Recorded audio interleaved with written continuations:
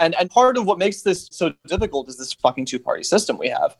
I mean, the fact that we have two parties for a country as big and diverse as ours. I mean, a lot of Europeans I know tell me that, you know, we're like 5 countries here. You know what I mean? Yeah.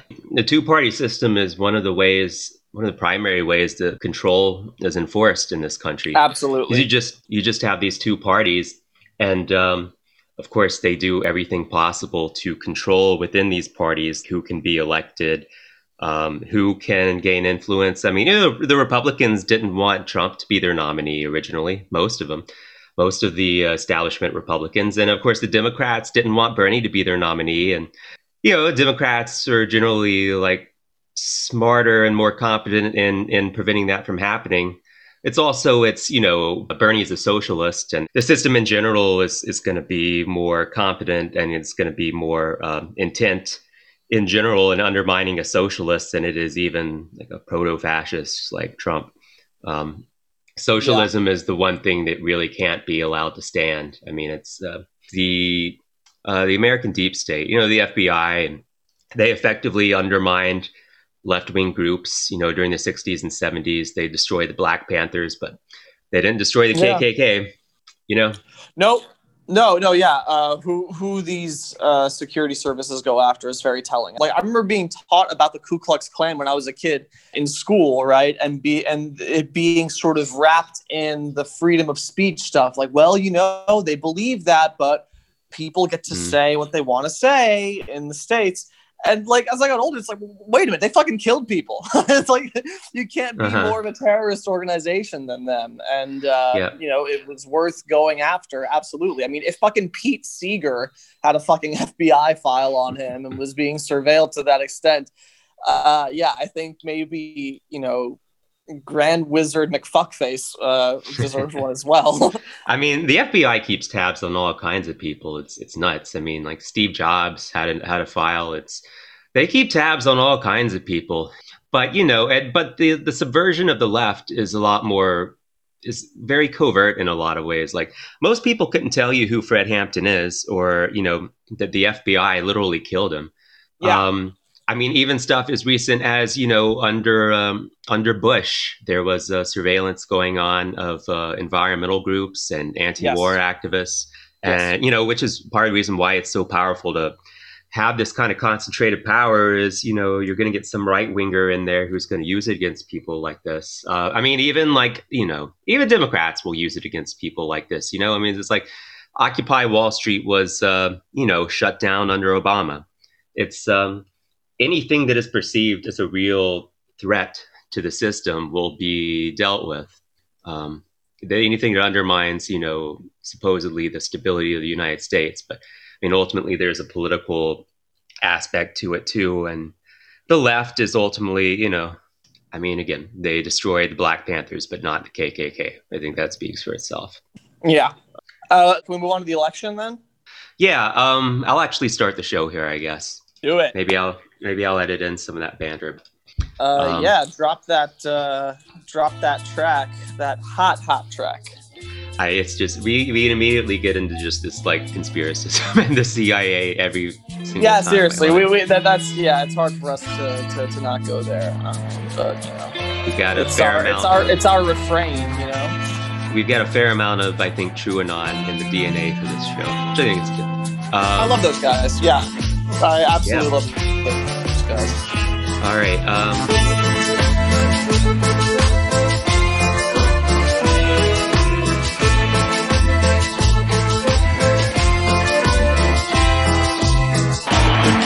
Welcome to Pod Me Us, examining the crisis of neoliberal capitalism from a socialist perspective as this country transitions towards a primarily podcast-based economy. I'm here with David Mizuki, our Florida correspondent. How are you, David? I'm great, thank you. You forgot to mention that I'm also the senior mozzarella taster. Senior mozzarella taster, senior Italian correspondent. Correct. Senior That's actually my grandpa's name. I don't know if you knew that. You gave me that G word pass. I can say that. Not just anyone. Yeah. Yeah. I wish, dude, you know how much I wish I could get huffy about, like, you know, Italian stuff? Like when people sort of like put on an affect kind of with me just to be joking, and just like, I can't even pretend to act super offended, you know, like it just doesn't work. I guess the latest news is that Biden is now ahead in Pennsylvania. He's narrowly ahead in Georgia, which, you know, I thought we wouldn't quite get there, but it looks like he did. Um, but I mean, the latest kind of from Trump world is his kind of deflated press conference. Yeah. He's trying to pull this off, but it seems that he's just like slowly coming to the realization that that he's lost this, and he's not going to get back up. There's supposedly a lot of people within his administration who are questioning how they're going to, you know, to break it to him now. The rats are the first to jump off the ship. A few of them are. You were saying that who was it that was abandoning him on Twitter last night? Abandoning him on Twitter? Yeah. Oh, it was Ben Shapiro. I mean, Ben Shapiro wasn't part of the administration, but he is a Trumpist, you know, without a doubt. And he tweeted out on election night that, you know, it was way too premature for Donald Trump to claim victory, but he's since equivocated a great deal on that. He's since, you know, like given him the benefit of the doubt as far as his claims of fraud and things like that. It's a fine line. I mean, people it's like bullshit. that. I mean, he just does that initially so that he has the benefit of being like, see, I'm conservative, but I'm independent. I'm not with Trump on everything. And then as soon as Trump starts making these cockamamie claims of fraud and everything, he's right there in lockstep. These people are all just self-promoters. He wants to keep some of that Trump fan base on his side, but he also wants to be well-positioned, you know, for whatever comes next. Yeah, and it does seem like, to disavow. It's you know, these people will turn on a dime depending on what they decide is in their best interest. So riddle me this, John. How bad do you think it can get? I mean, he already has a couple of court cases which were, I mean, I think they've both been thrown out. I think both his case in Georgia and in Pennsylvania, or at least in one of those places. Yeah, in Georgia, a judge dismissed a lawsuit from the Trump campaign on Wednesday, according to CBS Pittsburgh.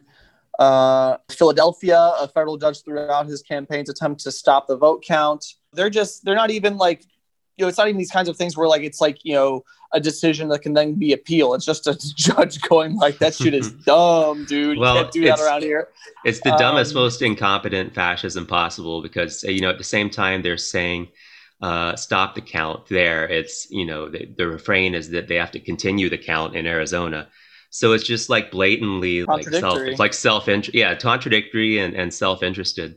Apparently there's a recount that's going to happen in Georgia, which people are kind of unsure. It is very close, you know.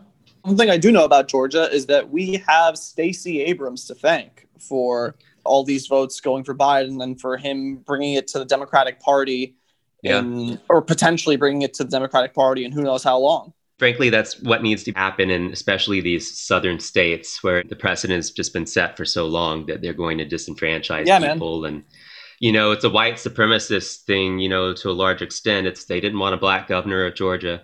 And that's the way these conservative politicians operate in the South. I mean, credit to her. She just pounded the pavement. You know, her opponent, who was Secretary of State at the time, running for governor. Yeah. What the hell was his name again? Do you remember his name? I think it was dipshit.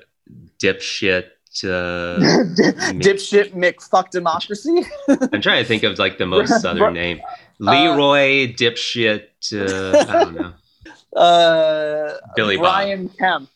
Brian Kemp. Yeah, he was the Secretary of State of Georgia, which is the position that oversees the election. Very cushy position to be in when you're running for governor. And what did he do as Secretary of State? He disenfranchised hundreds of thousands of Georgians with no proper process or cause to it. We're going to need people like her, especially in these southern states, but like, you know, every state really. It's the Republicans are just going to continue to look for every excuse possible. They're going to use, you know, signature matching to throw people off the rolls. They're going to use just every tactic they can.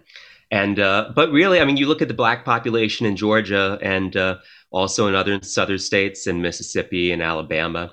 Uh, the black population is heavily Democrat, and then as soon as you start getting some white people who come around, and I think younger people especially are going to, as they see that, uh, as they're just tired of their states being behind and everything, and first and being last, as we say, about Mississippi. Some, younger white people are going to come around. It is all kind of based around race in the South, especially. As some white people come around, these states are going to get closer, and we'll get people like Stacey Abrams who people can rally around to register voters and who will question this voter suppression that goes on. And yeah, I think we'll see the South start to turn around. I mean, it's happening in Texas.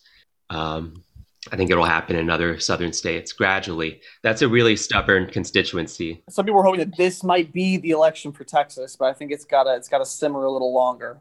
I mean, it's the South is nothing but stubborn. I mean, you got dipshits down there still flying the Confederate flag. It's. I mean, you're going to have like that older population, that older white population that just like goes away, and so it doesn't happen overnight, but it'll happen gradually. It's been interesting to see on Twitter who is, who is kind of hedging their bets in the conservative world and who is still sticking with Trump.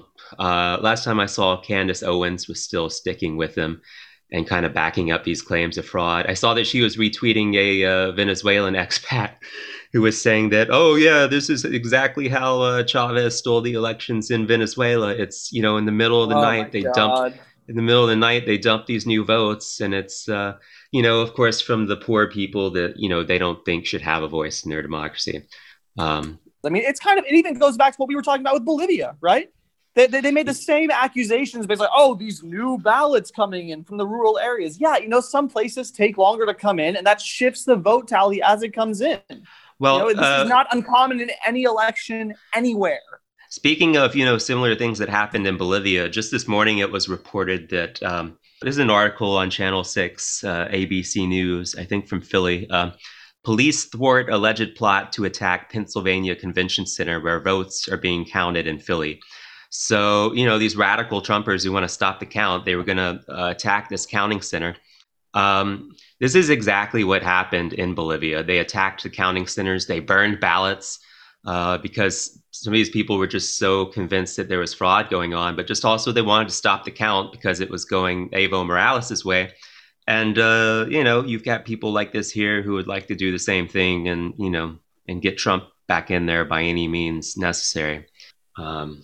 Let it never be said that these two things are equal, that the far left, exemplified by you and me, and even Antifa and any stripe of far left you can imagine, let it never be said again after this election that the far left and the far right are equivalent. Okay, when was the last time you ever heard about even groups as considered quote unquote as extreme as Antifa?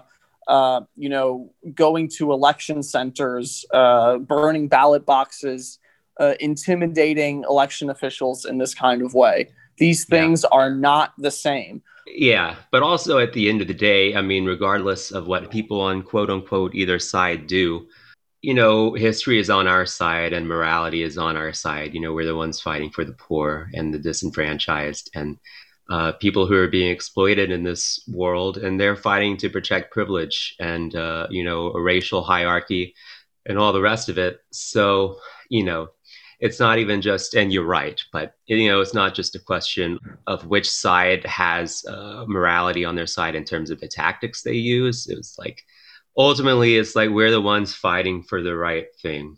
Can I give you my hot take for this election real quick? So my biggest worry as of now is that Biden takes office easily without the help of people in the streets, without people who are organizing events, to protect the election right now, because he'll feel even less than he already does about owing his constituency anything. Well, it's pretty questionable what Biden is going to do that's progressive. I mean, especially with it could be a Republican Senate. It's going to be divided government. So But we need to build the strength of the left. We need to have people in the streets and making connections with each other and organizing. And that's what needs to happen is that the left has to build strength and organize. But it does seem that people are jumping ship around Trump. So it does seem that people are trying to decide how they're going to break it to Trump. I guess everyone expected him to do this, and I think they're kind of letting him throw his tantrum a little bit. We'll see how many people are going to try to back Trump up and how far he's going to take this through the courts if he's able to. And maybe not far. Maybe it's already looking like it's going to be not far. It's going to be, we're looking at a recession, and, Biden's going to have the reins with divided government potentially without the Senate. And so it's, people are saying that, like, you can say that a lot of the right has already gotten what they wanted out of Trump, and people like McConnell are just going to let this recession happen and then take power again in 2024 with, I mean, someone potentially worse than Trump. Someone a bit smarter, maybe, Yeah, more I'm intelligent. thinking Tom Cotton. That's what really scares me is when Tom Cotton runs for president. A more intelligent, proto-fascist and white supremacist. Yeah. But I mean, this is why we got to be organized and we got to be in the streets and we got to be building power on the left. But it's, Trump is trying to do something like what Bush did in 2000, but things are just so much more divided now. And Trump is not Bush. At the end of the day, it's like Bush was he was willing to do what the neocons wanted him to do and what the kind of NatSec deep state wanted him to do. And it was also a much closer election. But Trump is, in a way, he's just like an albatross for a lot of the right. And, they know he is a moron. And he's an albatross he's a great fall guy. Yeah. And it looks like he will be, and it'll be very entertaining to watch. But, at the end of the day, it was like Trump kind of was a wrench in the gears of, people who wanted outright war in Syria, people who wanted just more war generally. So I think you're they'll right be willing to let him go down. I think you're right on that. I think he did have some generally, really just from I think he really did not like the military industrial complex and saw it as a certain kind of waste of resources. And you have to balance that with the fact that he likes looking tough, but yeah, well, Trump is also just, it's all about self-preservation with him. And like, he knew that like people were tired of this endless war and he picked up on that and ran with it. But yeah, when he campaigned, absolutely. Yeah. Absolutely. And so, I mean, most of the Republican Party is just a lot more, I think, ideologically committed to this kind of war and to this, traditionally anti-communist America uber alles foreign policy vision. Yeah, Tom Cotton, he's the one. Yeah, we'll see. But let's jump to the way that we're already starting to see some of the narratives and the explanations for this election starting to play out. It was really kind of a disaster down ballot for the Democrats. They've lost seats in the House and they could lose the Senate. I think it's been a lot like 2016. We're kind of seeing these dueling explanations of race and people who want to make this about class when in reality, of course, it's both to some extent. But you've got a lot of Democrats who don't see this as a matter of class and who will never want to see it that way. But they banked on suburban middle class, upper middle class people to bail them out. And, as we've said before, they're just an unreliable constituency. They almost lost Pennsylvania. Virginia was very close. A lot of these, middle class white people, as long as the economy is decent for them, and it was under Trump, as long as their taxes are low, they'll vote for a racist. I just don't understand how you don't move towards even a shred of populist policies when we're in the middle of a pandemic and the worst economic recession, like we're worse than Great Depression levels. People are about to get thrown out of their houses. People don't have health care. I mean, all this stuff that, would speak to people across the board. Yeah, I mean, I think these people really are just in that much of a bubble, your Pelosi's and your Schumer's. And of course, the party is going to use this as an excuse to go right. And you've already got people saying that, Pelosi might not be the House leader again. They want to choose someone who's even more to the right. You've got Clyburn saying that, they got to pick someone in the center. Are you talking about Jeffries? Well, Jeffries, I haven't. Is there talk that he would be the next leader? He's horrible. I've heard whispers Yeah. of Hakeem Jeffries, who's just another New York bundler of cash. I Yeah, mean, I mean, well, that's exactly the Democrats' brand is like woke capitalism. I mean, they're just going to find, a person of color who's connected to Wall Street and, it just has the most, he's also dog shit on Israel for what it's worth. they're dog shit on everything. The only thing they're good at is it's embarrassing how leadership in the Democratic Party really amounts to, above all else, being able to curry favors with big donors and then building relationships with your colleagues and earning favors from them through the cash that you can provide from them from those donors until you are in leadership. It's a strategy that's doomed to fail. And, if that's the way things go, it is going to fail in very short order. And I think we are going to end up with another Republican in 2024. But I mean, the narrative that you're going to see with Democrats, it's going to be the same narrative that we had in 2016, which is just half the country is irredeemably racist. And I mean, of course, racism is a problem in this country. But I think the analysis is that, if you don't provide people an explanation, competing explanation for the world and for their struggles, especially as we're turning towards another recession, I mean, you are going to have people who are won over by bigotry, who are won over by sexism. And, the answer to that is, critique of capitalism. It's like, Yes. to tell them that we've got an imperfect system, but the Democrats are all, they're part of that system. So, No, most of them, I don't they see. don't want to do that. Look up Bernie Sanders going to Fox News for town halls, his ability to talk to people and reach them on issues, despite them being of a political stripe that we are always told is irretrievable. It's unbelievable. It's you can do it if you try, and they don't even try. It's Bernie had his eccentricities, and he's not, perfect, but yeah, I mean, he tried. I mean, I remember, he had a town hall on Fox He News, was too and nice. That was the worst thing about him. yeah, he had a town hall in Pittsburgh, I think it was in Pennsylvania, where he just killed with these working class people, and He did two Fox News ones. Both were amazing. And then beyond that, I mean, the thing is, that was like cable news. Those sort of made a bit of a play in the mainstream media consciousness. But I don't know. I never heard anyone talking about him going to LU. And that was one of the most amazing things I've ever seen. yeah, Um, and, it, and, and yeah, and he was doing exactly what we're saying the Democrats are continually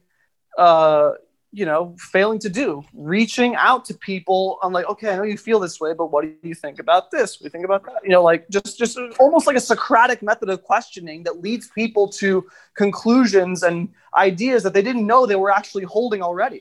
yeah. I mean, well, Democrats will do everything except like talk to people about those issues. They've been talking about RussiaGate for 4 years. They've been talking about how Trump was going to steal this election. And, Bernie and supposedly people in Bernie world were kind of sounding the alarm, saying it's like, Biden could lose this. Like, we're not talking about those pocketbook material issues. And, the Democrats want to talk about anything except those. And, the evidence is just all around that, like, that is what works. I mean, you had this $15 an hour minimum wage in Florida that easily passed even as Biden lost the state. I mean, how much more proof do you need that like this is the way forward? So, I mean, If I can shift gears for a little bit, just for a second, in terms of the Democratic ineptitude, we're talking about policy, but also in terms of political tactics this time. I mean, Ilhan Omar and Rashida Tlaib both pounded the pavement for Biden and knocked on doors when his campaign actually told them not to lean into that tactic, as if like just basically totally disempowering face-to-face contact, which any political organizer worth his salt will tell you is what you're supposed to do. Like, the thing is, I mean, people in power in the Democratic Party, I mean, they're as far removed from grassroots activism as you can be. I mean, I remember ad this buys, tweet. just ad buys. Yeah, I remember this tweet back around 2016. It just exemplifies this perfectly. So you had Bernie supporters who were at a protest, and they were doing one of the classic kind of left wing chants, hey, hey, ho, ho, corporate greed has got to go, or something like that. And this Hillary supporter, like, they actually thought this was like a sexist chant against Hillary. Ugh, They are just that ugh. far removed from this world. You know, it's that's been like a staple of protest for like decades. This hey, hey, ho, ho, and they were just completely bewildered and unfamiliar with. I mean, it's these people are just of another world, and they've got to be removed from leadership and just we've got to take away their influence. And meanwhile, Democrats continue to want this narrative without talking about these class issues. Meanwhile, Trump did better with some minority groups this time around than he did in 2016, particularly among Latinos. Trump did better. And it's this long-term strategy of the Republicans. They're going to speak to upper-class Latinos, and traditionally, it's Latinos vote on more solidaristic issues. They vote on immigration, and they vote based on the blatant racism that the right displays against Latinos and other groups. And the Republicans are just going to try to continue to bring them in the fold and basically make them honorary whites, and they're going to have Yes, some exactly. success with that. And, meanwhile, the Republicans usually can do well with these white suburbanites and, upper class voters. So you take that, and then, as they make inroads with certain sectors of minority groups, the Republicans really have, a winning coalition that even if like just Trump were less dumb and just less blatantly just unsuited for the job, the Republicans could have very easily won this election, and they will win elections in the future if we don't start winning people on these class issues, which it seems the Democratic Party is, just does not want to do. No, that's the thing. It's one thing to the point of what you were just saying. I totally agree, and it's sort of like, there was this guy, I forget his name. He was part of the Patriot Prayer Group, which is that group in Oregon that was getting into it with protesters there, and he went on Tim Pool's show, of course, and he said, "I'm not a white supremacist. I'm an America supremacist." And I feel that's a sentiment that. I think you got machista white people, you got machista Hispanics, machista black people, and they're I think they're happy to those kinds of people for whom an overtly masculine chauvinist politics Yep. like the Proud Boys. I mean, the head of the Proud Boys is a Hispanic guy, and he loves to tout that, and that itself, and he's right to because Chris Wallace, we have to say, looking back, especially now looking at these votes, Chris Wallace misidentified, the troubling aspects of the Trump brand, which is not necessarily white supremacy anymore. Maybe it was more true in 2016, but now it's just sort of America supremacy. Well, it's both, yeah, and it's what's the famous quote that patriotism is the last refuge of the scoundrel. Yeah.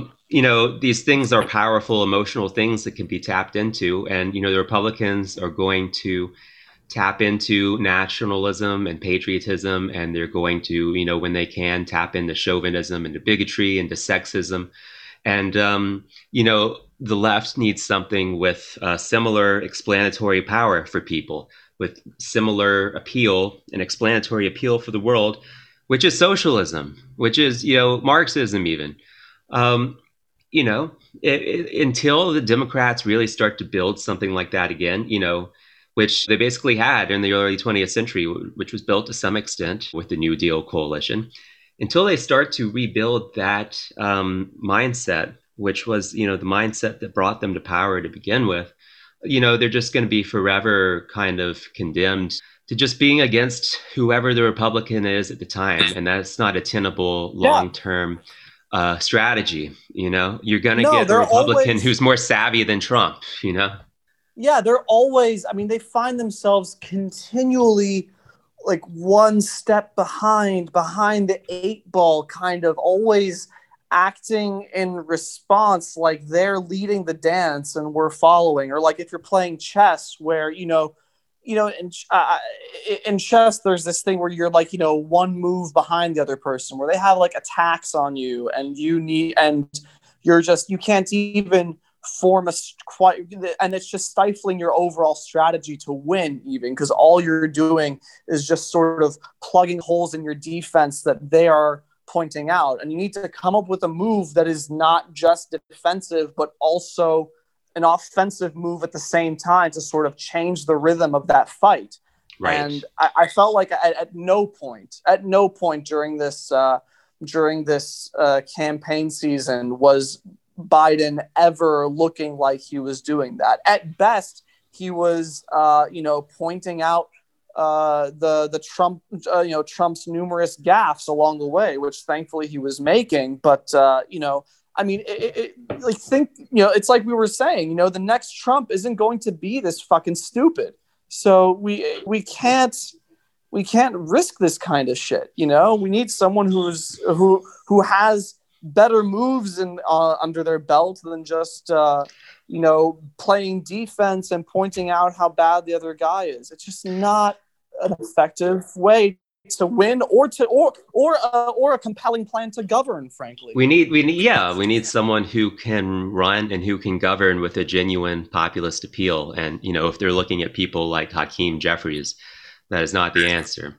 No, but he's black though, John. You're forgetting that. Well, that's his. Yeah, but that is the beginning and end of what Hakeem Jeffries really has to offer. That's the beginning and the end of the depth of their analysis. As far as progressive policy. Yeah, they're going to continue to do things like that. But, Republicans, can and they have played the same game, and they'll just keep doing that. They'll pick out their POC faces, their Candace Owens and other people like that. And, they can play that same shallow game. Sure, but their POC faces also toe the Republican line ideologically, which at least they fucking have one. We don't even have. What is the Democrat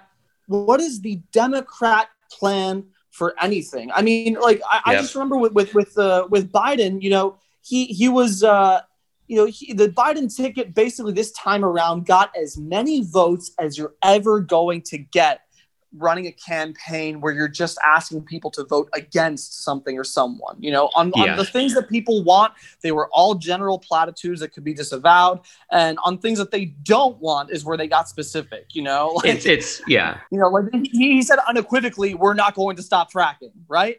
Like, that's something that nobody wants except for right-wingers who don't vote for you. It was a strategy of just opposition to Trump. And, they're going to continue to have the same surface level strategy because when you get down to it, it's the Democrats offer the same policy as the Republicans in a lot of ways, just a milder version of it. I mean, they're still neoliberals and they're going to offer neoliberal policy, economic policy, and they're going to keep us at the same stasis we've been at, since the Reagan era, even as, there's evidence all around them that this neoliberal consensus is crumbling.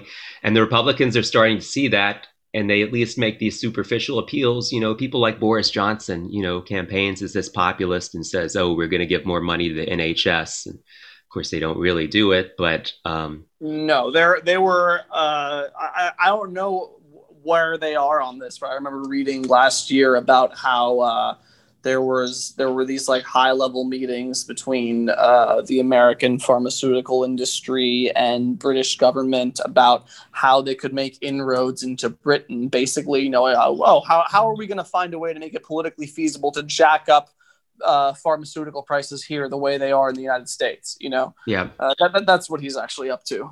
Yep. And it's, we've said it before, this is the literal formula behind fascism, behind the Nazis. It's a insincere, populist economic appeal, together with bigotry and racism at its core. And so it's, totally. And that's not just in leadership, right? You see it on the rank and file with all these assholes at all these freaking polling places crying foul at nothing. Oh, in one place, they shouldn't be counting anymore. And in another place, count all of them. Oh, what's this? We don't have our poll watchers aren't allowed inside, even though they are. All those tactics, when they're alone together planning stuff, they admit to the disingenuousness of it. It's in the light of day that they that they get so moralistic about it. And it's, it's all just, blind obedience to the leader. When it gets down to it, I would probably call him like a proto-fascist, because it's not, it's not quite there, but you can very easily see how Trump could pave. He's an authoritarian. You could very easily see how Trump is, paving the way for something worse to come. Sure, sure. And, I don't think we need to necessarily even get hung up on how much it lines up with fascism back then, in the sense of, the system we're under is just it's just different in so many ways that, it's never going to look quite like that, no matter how barbaric they get, even later on, when there's someone who fits the bill more more accurately as far as how barbarous they can be, there'll be people like, oh well, no, it's not quite the same or whatever, and it'll amount to the same thing because of how fucking barbaric they are. Well, it's going to it's not going to look exactly the same, but some guy once said, this old bearded guy, that history tends to repeat itself, first as tragedy, then as farce. Santa, and I think it was Santa Claus looking guy. Yeah, repeats itself. Yeah. Like every year he brings the same presents. Yeah. We're seeing a kind of a dumber version of what, of course, fascism originally was pretty dumb, right? I mean, their supporters were dumb and they were losers. And we're seeing an even dumber version of that now, but it doesn't necessarily mean that it's less dangerous. But let's move on to kind of our final thing here, which is some of these other results that we saw Tuesday night. We'll start with kind of the bad. You were telling me about this Prop 22 in California, David. Yeah, so Prop 22 is basically, so it passed, and what it did was so I'll pull up my LA Times article here now. If you guys want to find this particular article, the title is California Voters Approve Prop 22, allowing Uber and Lyft drivers to remain independent contractors. But I think is also, I'm not sure they necessarily mean it this way, but I think that's a very funny kind of... I like the Onion's take on this. What's the Onion's take? That they want a court decision saying that the drivers can actually be classified as car parts. Yeah. We've almost reached that level of insanity.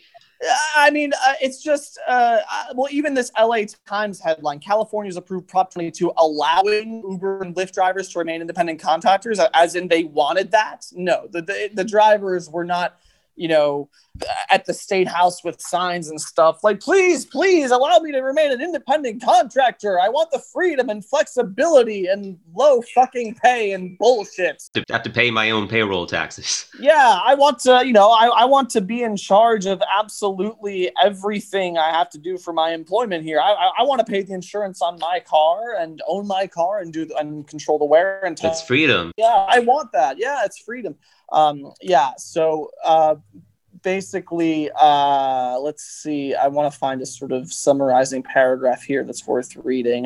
Uber and Lyft have long argued that state regulations fail to account for the complexity of their business models, and they should be treated as technology platforms, not transportation providers. The measure allows the companies to avoid paying for a standard, more expensive suite of benefits as required under state law, but still provide workers who would remain independent contractors with some benefits. Oh yeah, you'll get like a fucking Best Buy gift card once a month or something for like $20. Like, what the fuck? This is it's really serious. It's really serious because it affects not just Uber and Lyft specifically, but Grubhub and DoorDash. And frankly, opens the door. California is the 7th largest economy in the world. It is the most populous state in the country. And a legal precedent there has ripple effects across the country. And I think it's not long before we see a case before the Supreme Court or national legislation to the same effect, using this as a model. And that's really, really frightening. Forget any gains. This is basically a wholesale rejection of the structure of labor as we know it. This is exactly what these companies try to do once they get the power to do it. This is what FedEx does. Of course, UPS workers are unionized. FedEx workers are not unionized because they are allowed to be classified as, I think it's like an airline. because they have Oh, so sure. many planes that transport things. So I mean, this is what these companies do to get around this shit. Yeah, man. I flew FedEx to the Caymans for my vacation. It was awesome. Yeah, it's a decent flight. It's I mean, you better. just got to find a box you can fit in. But then from there, you just poke holes in the box from the inside, bada bing, bada boom, and you're in the Caymans. This is what these companies do once they gain power, and increasingly Uber and Lyft and companies like that have gained power, and they're just taking a page from the playbook of FedEx and these other companies. And of course, it's what they've always done. I mean, Uber just goes into cities and blatantly ignores the regulations for taxi drivers until they get their Absolutely. way. Yeah. So yeah, and this is the future. It's going to be these Silicon Valley assholes who try to get away with this blatant exploitation, with a facade of, being very woke and modern and all the rest of it.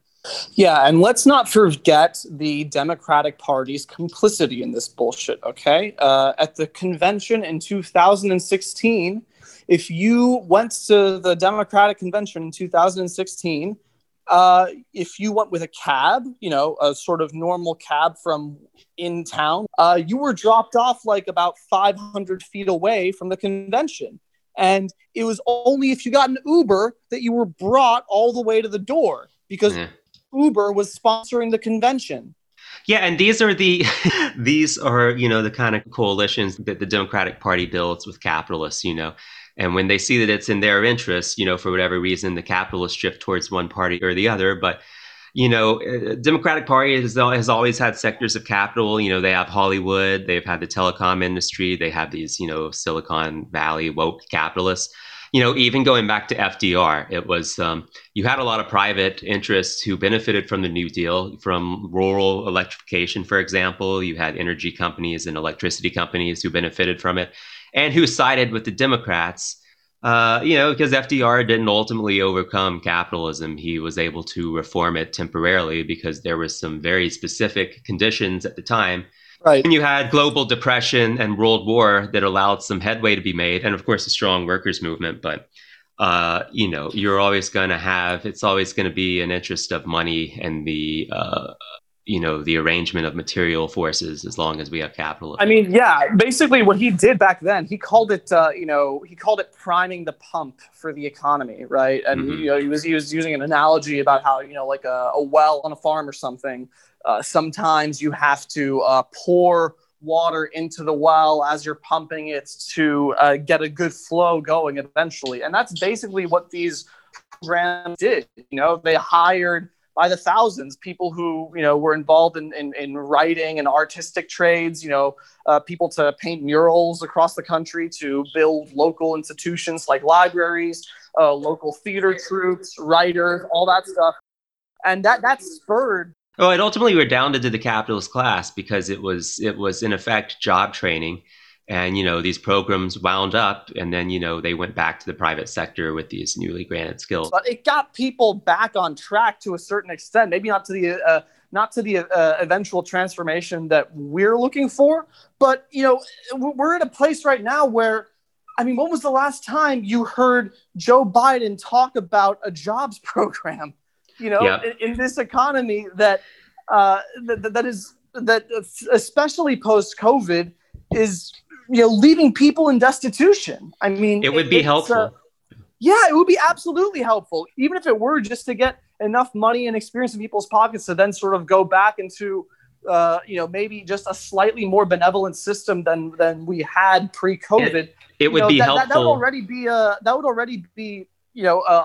a decent step. And this Uberification of labor here is just destroying any possibility of that even. Yeah, I mean, it would be helpful. It would be a move back to a Keynesian style of capitalism, rather than the laissez-faire neoliberal style that we have now. But, there were ultimately faults with the Keynesian model, and Marxist economists will point this out. Maybe we'll do a show on this at some point. It's like, I think I was talking about it in episode 4 that ultimately the Keynesian model had its faults, and you did have this inflation and stagnation in the 70s, and it's there can be no permanent class compromise, and in the 70s it's the working class was kind of winning in some ways. They had labor unions that were very powerful and they had a lot of concessions, but There can be no permanent class compromise. And as long as the capitalist class is still around and you have concentrations of wealth, they're going to shift things back to their favor, as they did, in the neoliberal era, which began, even with Carter, people say. So ultimately, we've got to transcend capitalism. Um, but it's, yeah, we'll get back to these other results. Sorry, I didn't mean to cut you off a second ago. No, it's fine. I mean, no, I just think that the New Deal is. I just think as far as what is considered generally in the mainstream an acceptable form of public policy in this regard, it's just baffling to me that these kinds of measures are not even remotely on the table, not being spoken of by either of the candidates. And especially the Democrats. I mean, they have left behind any notion of New Deal politicking, and it's really a shame when you consider how many people are screwed right now. I mean, they're totally indifferent to the immiseration going on right now. It's like it's not happening. It's really like it's not happening to them. In the short term, these are things that we can fight for, these kind of reforms. And it's, read the Communist Manifesto. Marx says that communists should run on a platform of universal health care and education to show people, the value of running things in the public interest. By the public instead of for profit by the capitalist class. Rosa Luxemburg in her history of the Russian Revolution, she points out all of these struggles by organized labor at the time and how that was Rosa Luxemburg's conclusion, was that reform and revolution aren't opposed to each other; they're just different stages of the same fight.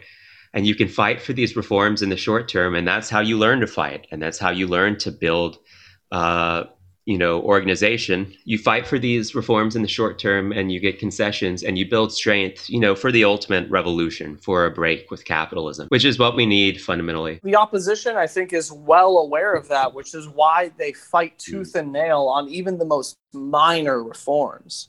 Yeah, no, that's what they see they see these things as possible feet in the cracks door. In the dam. Yeah, cracks in the dam, foot in the door for things that would take their bullshit private management of these of these necessary for life institutions out of their hands.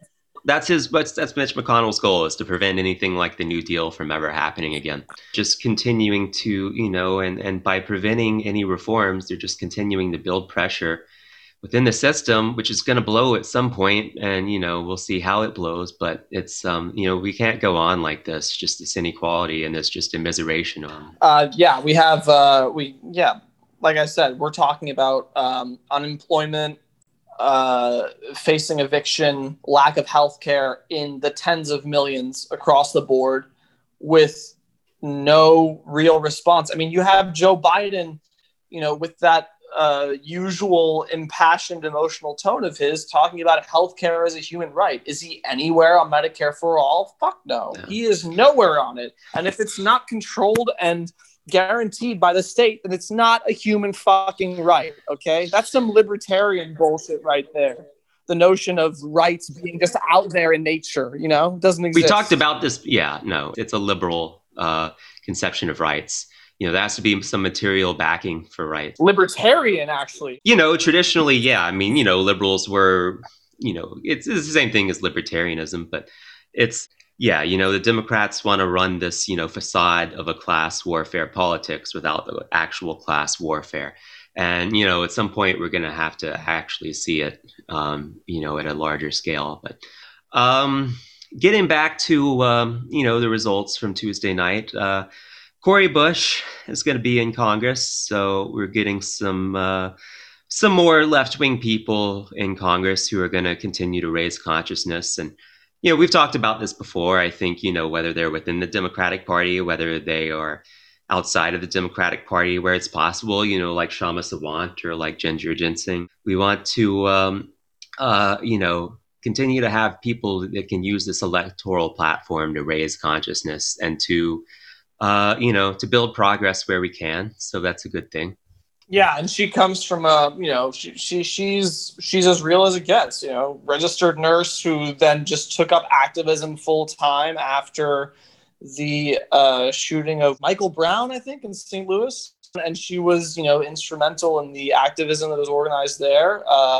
Took up politics, decided that this was more her calling, and I think someone with that kind of background is exactly what's needed, and I'm excited to see what she's going to do next. Yeah, these are the kind of people we need in politics. And they're the kind of people who eventually, we don't just need them there. We need them to have a long fucking career, and Yeah. we need to have a kind of politics that ends up, considering them for, eventual cabinet positions and, even more consequential positions than where she already is, which is, I don't want to diminish it, but, here's to her career being long and even, here's to this being the beginning of a very auspicious career.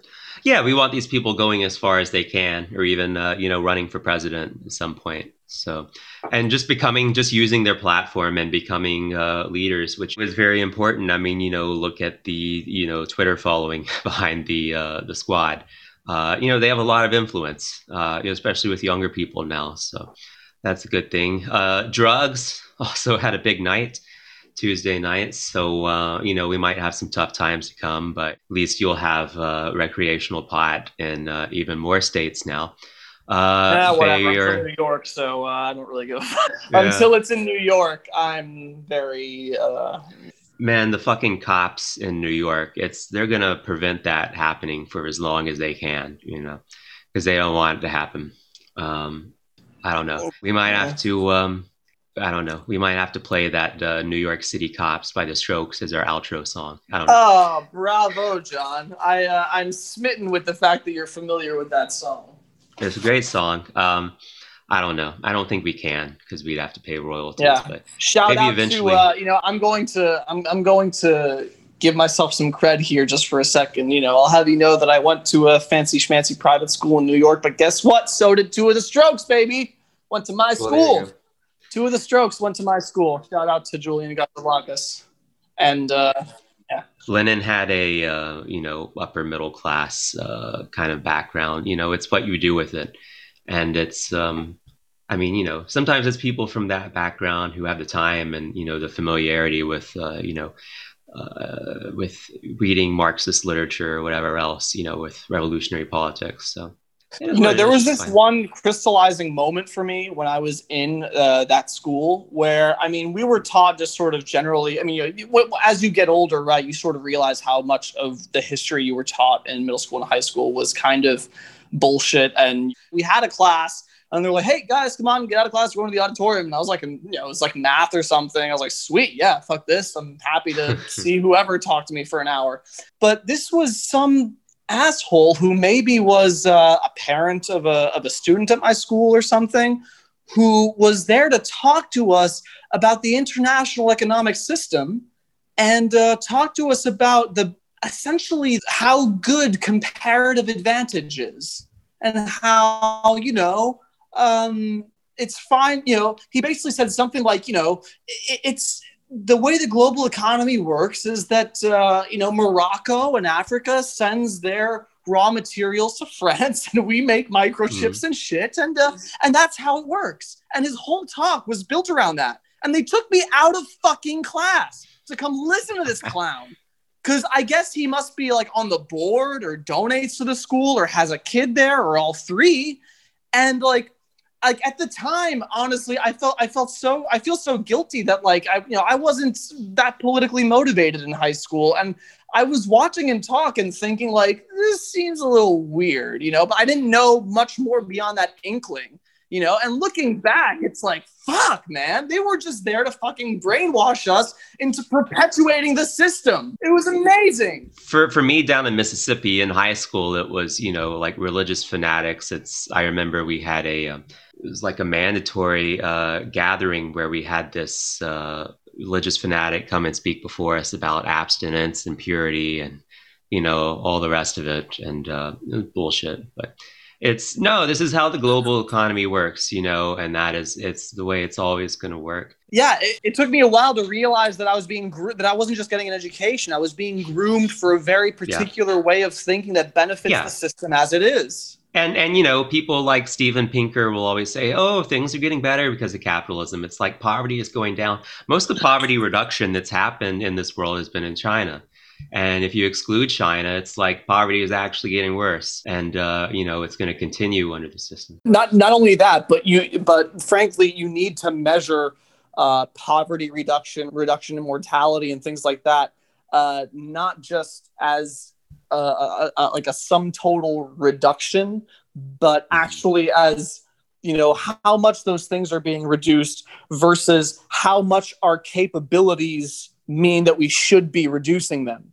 We've made huge. If you're comparing the fucking 1900s to now, yeah, we have a better. We have a lower mortality rate because our doctors actually know what the fuck they're doing compared to back then. So if you're just measuring it by that, it's not good enough. You have to measure that against how many people have access to that adequate medical care that we have now. Some of this is natural progression. I mean, it's but right, and yeah, that's what Steven Pinker relies on. That's what Pinker relies on. But the contradictions are unavoidable. I mean, we have more empty homes in the United States than we do homeless people. We create enough food in this world to feed everyone, and yet there are people who go hungry. This is a systemic problem, and we've got to change the system. We should devote. I think it would be worth both of us studying up a bit and doing an episode just only, like, even just on weaponized agriculture, just that on its own. Of subsidizing the shit out of it, GMOs, pesticides, all that stuff, going into making these like souped up like super corns and stuff that we export everywhere for the sole purpose of destroying the local farmer there and getting them on the dole. Yeah, and it's what we've got in the United States is kind of the beginning of a like a potential like farm collectivization, and Lenin pointed this out, and I think the one single best thing you could read by Lenin is Imperialism, the Highest Stage of Capitalism, because I think we're seeing those trends play out again now after this kind of welfare capitalism detour throughout the 20th century, but we are seeing this, monopoly capital, and we're seeing consolidation, and we're seeing that happening with farming in the United States. And, Lenin pointed out that there's a dialectic relationship here. It's you have these, monopolies and this kind of the consolidation of big business. And, this is the first step towards, once it gets that concentrated, it can just be nationalized, we can nationalize these things and run them for the benefit of everyone. We can nationalize Walmart. Walmart just has it, or Amazon. They really have the system, nailed down, and you can just make that a public good at this point. I wish you luck. I mean, but that is the you can see how that is that's the logical next step, right? Because it is so consolidated already. The next step is, well, if it's going to be that consolidated and it's going to be such a monopoly, have the government run it. And that would be, you could make the case for that. Didn't we already go through a fucking Gilded Age and decide that this sucks and immiserates people? I mean, even then, and what we need to learn from back then is that the response wasn't enough, right? That like just breaking up the trust, that just breaking up the trusts and all that, while useful, wasn't enough, and just left them free to reconstitute. Yeah, I mean, everything done by the New Deal wasn't enough, and Bernie talks about like returning to a New Deal consensus. No, we need to go past it. It's one thing to rein in the power of the rich, and it's one thing to tax the rich. That's what we did. Taxing them at rates of 90% on the upper echelons of their income, but unless you take away the fundamental source of their power, unless you take away the ownership of the economy by this consolidated, bourgeois class, that's where their power is. It's in their ownership. It's not just in their money. It's in their ownership and the kind of influence that they get from that. And unless you take that away, they're going to continue to have that power. And, arguably they started to regain that power as soon as Harry Truman was in the presidency, and you saw Taft-Hartley and the assault on unions and all the rest of it. So, yeah. I want to say shout out to Joe Biden for having repealing Taft-Hartley as part of his platform. That would be a pretty good crack in the dam if we can repeal Taft-Hartley. I mean, the kind of organization we're going to see now, I think it's going to necessarily be different from, what we saw in the early 20th century. And, a lot of what the working class used to look like, it's in China now, this dynamic where people were in factories and they were physically close to each other and they could organize in that way. It's, now your working class, it's a lot more spread out, and it's people working in fast food, and it's people working for Uber and Lyft. And so, I mean, we're going to have to see what organization looks like in the 21st century, and maybe it will be more online, but it's gonna look a little bit different. And we'll see how it plays out exactly. Repeal of Taft-Hartley would be a good first step. But we will see how things play out. And, in the meantime, got to get organized, got to fight for the future we want. But I think that might be about a good place to end it. You got anything else, David? Well, there was the stuff about Lee Carter. Did you want to get to that real quick? No, it was, well, Lee Carter, he wasn't up for re-election, but it's our ginger socialist guy is going to continue to be, stirring up shit in Virginia. So the Republicans there want him, have demanded his resignation after he had the audacity to participate in protests and walked right up to police lines. Yeah. A fucking king, this guy. He's a good guy. They ran a mailer against him there, with his face alongside, that kind of classic image of his face alongside the faces of Marx and Engels and Lenin. And he posted that on his Twitter. He's like, this is fucking sweet. This is awesome. Yeah, exactly. He's a king. I've seen the pictures of him recently at these protests and stuff. And I love that thankfully we don't live in a proper police state yet. And the most that the Republican legislature can do is, sort of put together a statement, we demand his resignation. It's like, okay, no, I don't resign. What are you going to do now? I don't resign. That's the answer. Unless we see another Red Scare like we had in the early 20th century or like we had after World War II. And, we should be on the lookout for that. Sure. I'm talking about as of now, other politicians around his level, working at the state level and everything, take note of how you represent your constituents. Yeah. But yeah, I think that might be about a good place to end it. Lee Carter is a king. Cori Bush, pretty good. These are people who are saying good things in positions of power. So that's what we like to see. But I think we probably got enough here. I think we can wrap it up here. Until next time. This was a good one. I like this. We had a good flow. Yeah. See you guys next time. See ya.